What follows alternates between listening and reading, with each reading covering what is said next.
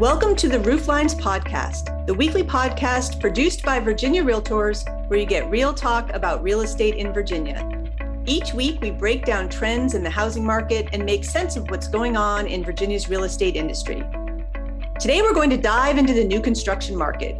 We've all seen how strong demand is in communities around Virginia and how tight the inventory situation is. So why is the new construction market not playing a larger role in filling the supply gap? What is impeding the new home market? Hi there, and welcome to Rooflines. I'm Lisa Sturdivant, Chief Economist with Virginia Realtors, and I'm here, as always, with Ryan Price, the association's Deputy Chief Economist. Hey there, Ryan. Hey, Lisa. Interesting topic today. Oh, definitely. We've been hearing a lot about this, the new construction market. Yep, I get it all the time. We get lots of questions about why the new construction market is so limited, even with the strong demand that's out there. It's all over the news too, new construction woes. And we're seeing it play out in local markets here in Virginia as well. So let's unpack this topic today and get right to it. Why isn't more new housing being built? Well, there are quite a few factors, influencing this. But maybe let's focus on the top 5 constraints facing new home construction. Okay, that sounds really good. I'll start us off. One of the biggest constraints right now that builders are facing, not only here in Virginia, but across the country, is a shortage of key building materials. That's right. Such a big constraint. Most builders can't find even enough of basic materials they need to complete their backlog of projects, let alone specialized materials. And, according to the National Association of Home Builders, more than 90% of builders reported material shortages in 2021. That's almost all builders. It's really a widespread problem. Wow, that's pretty amazing. And I've heard even the most basic materials like lumber and steel are hard to come by. And we've all heard stories of the shortage of windows and doors taking 6, 7, 8 months, or even longer in some cases to get those materials. That's crazy. This shortage it's really due to a wide range of factors, such as, global supply chain disruptions, shortages of manufacturing labor across many industries, but then also the surge in demand, that we had at the onset of the pandemic from the home remodeling boom. That boom really took a big toll on the supply of materials. Yeah, there's so many things to consider with this one. Okay, so let's talk about another big constraint. Labor shortages. Yeah, this is a huge one, and I don't think people really understand this one as much as they should. Yeah, it really is. Construction labor, it's so vital to the industry. Even if you think about it, even if builders had all the materials they needed, projects would not get done without workers. It's been estimated that there are between 300,000 and 400,000 open and unfilled construction jobs each month on average. And so the reality is many construction workers, they're either retiring or they're finding new careers. In addition to that, fewer and fewer young adults are opting for careers in construction.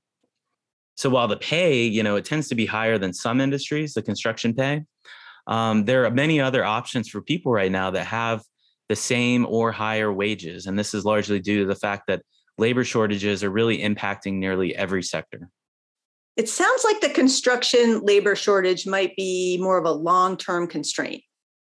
Yeah, it sure seems that way, Lisa. It will take a lot of kind of restructuring to fill the labor needs, not only of the construction industry itself, kind of restructuring, but also ramping up the education and trades and kind of broadening the pool of people who want to work in construction-related jobs. Okay, yep. That's so true. Let's pivot now to a third constraint, which is the lack of buildable lots. And this is a pretty complex constraint because there are so many steps and layers that go into making a piece of land ready and permitted to have a home built on it. The single family market is especially impacted by this because the number of touch points in the review process for one housing unit is higher than it is, say, for an apartment building where many units are approved at the same time. And there's just lots of steps to getting a lot ready. In addition to the physical grading of the land, the construction of infrastructure such as roads, sewers, and power often need to happen either in advance or in tandem with single-family home construction. And all of these components require significant local government review and resources, and they are very time intensive for builders, for engineers, and for architects. So in other words, it's taking longer to get through the review process.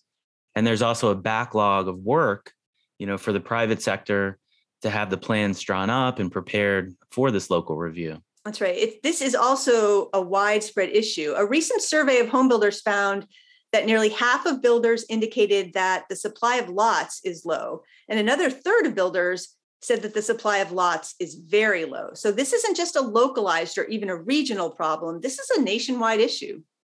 Wow, that's huge. So even if builders had enough materials and enough workers, it's still going to take a while for the lot supply to catch up to the demand. Okay, let's touch on a fourth constraint now. And this one is directly related to the first one that we mentioned about materials. So not only is there a shortage of materials, but the cost of materials have also increased significantly, which is impacting the new home sector.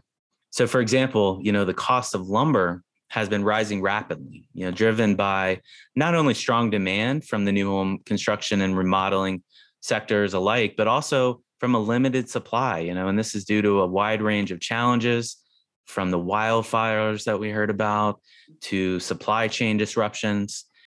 In addition, cost increases from tariffs on lumber are also impacting the construction sector.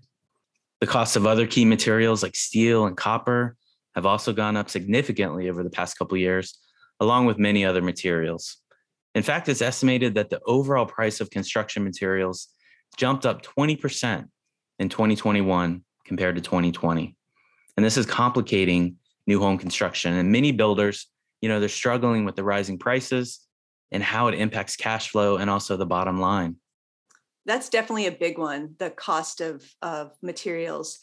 And so now I want to talk about our fifth and final constraint on new housing production, and that's community opposition. This is often a powerful deterrent to new housing construction. Builders consistently cite community processes and community opposition specifically as the biggest impediment to building more housing. Some residents in communities across the state become weary about building more housing due to the perceived impacts new housing could have on traffic congestion, on overcrowding schools, and they think that with more housing, there'll be a drain on their local services. Yes, NIMBYism, which stands for not in my backyard. The NIMBY factor is a huge one, Lisa. At the local level, a few powerful NIMBY voices can make or break development proposals. And it's often not just concerns about traffic or schools, but also that many existing residents, they don't want the character of their community to change, or they don't want their community to grow. Okay, so let's recap. The five largest constraints on the new home sector are material shortages, labor shortages, lot shortages, the rising cost of materials, and community opposition. That's a lot of shortages, a lot of constraints. It sure is. Now, the good news, if there is any in all of this, is that even with these multi-layered challenges, we have seen housing starts pick up over the past year. And this is largely due to the strong demand that's out there in the market. 2021 was a pretty strong year for housing starts in Virginia. They were up 27% over 2020. And then similar with building permits, they were up about 14% in 2021 compared to 2020. But even with this double-digit growth, the amount of new homes being built is not nearly meeting the demand that's out there in the market. And this is a big issue that will likely remain with us for a while. And we'll be sure to keep monitoring the new home sector and let our listeners know if we see any movement with this. I know we're all hoping construction activity picks up.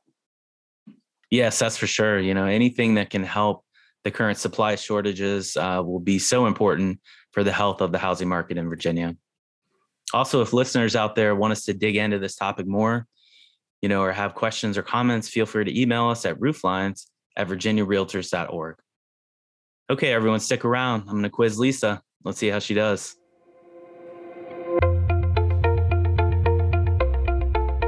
Okay, Lisa, are you ready for your quiz? I am. Bring it on.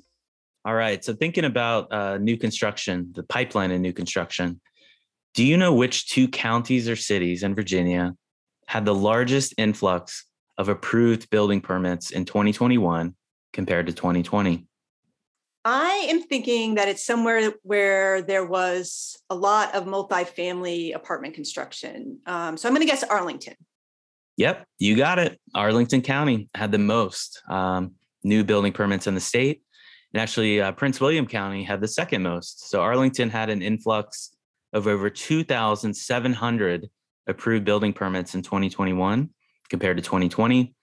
And Prince William County had about 750 more permits than last year. And guess what? All of these additional permits in both counties were for multifamily residential units. That's really interesting. I mean, there definitely has been strong demand for rental housing in Northern Virginia. Okay, so here's another one for you. Which two counties or cities had the largest increase of single-family detached building permits last year?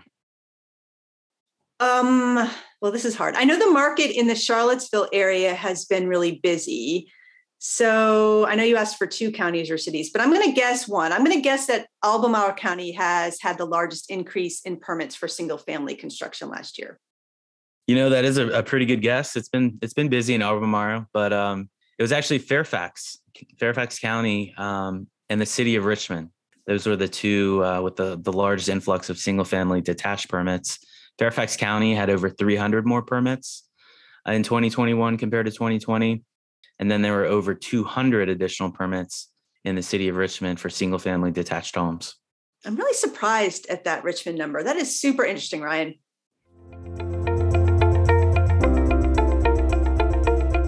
Okay, that's it for this week. On our way out, here's your smart stat. A quick stat you can use to impress colleagues and clients. Today's number is 61,000. According to a study on the Bureau of Labor Statistics data conducted by the National Association of Home Builders, the construction industry needs more than 61,000 new hires every month. That's right, every month for the next several years to keep up with the growth and demand in the construction sector and to offset the flood of retirements and career changes that are currently underway in the industry. That's it for this week. Thank you so much for joining us. We hope you'll join us next week here on Rooflines, real talk about real estate in Virginia. And don't forget to subscribe to Rooflines on your favorite podcast platform. If you have ideas for future podcast topics, please email us at rooflines@virginiarealtors.org. See you next week.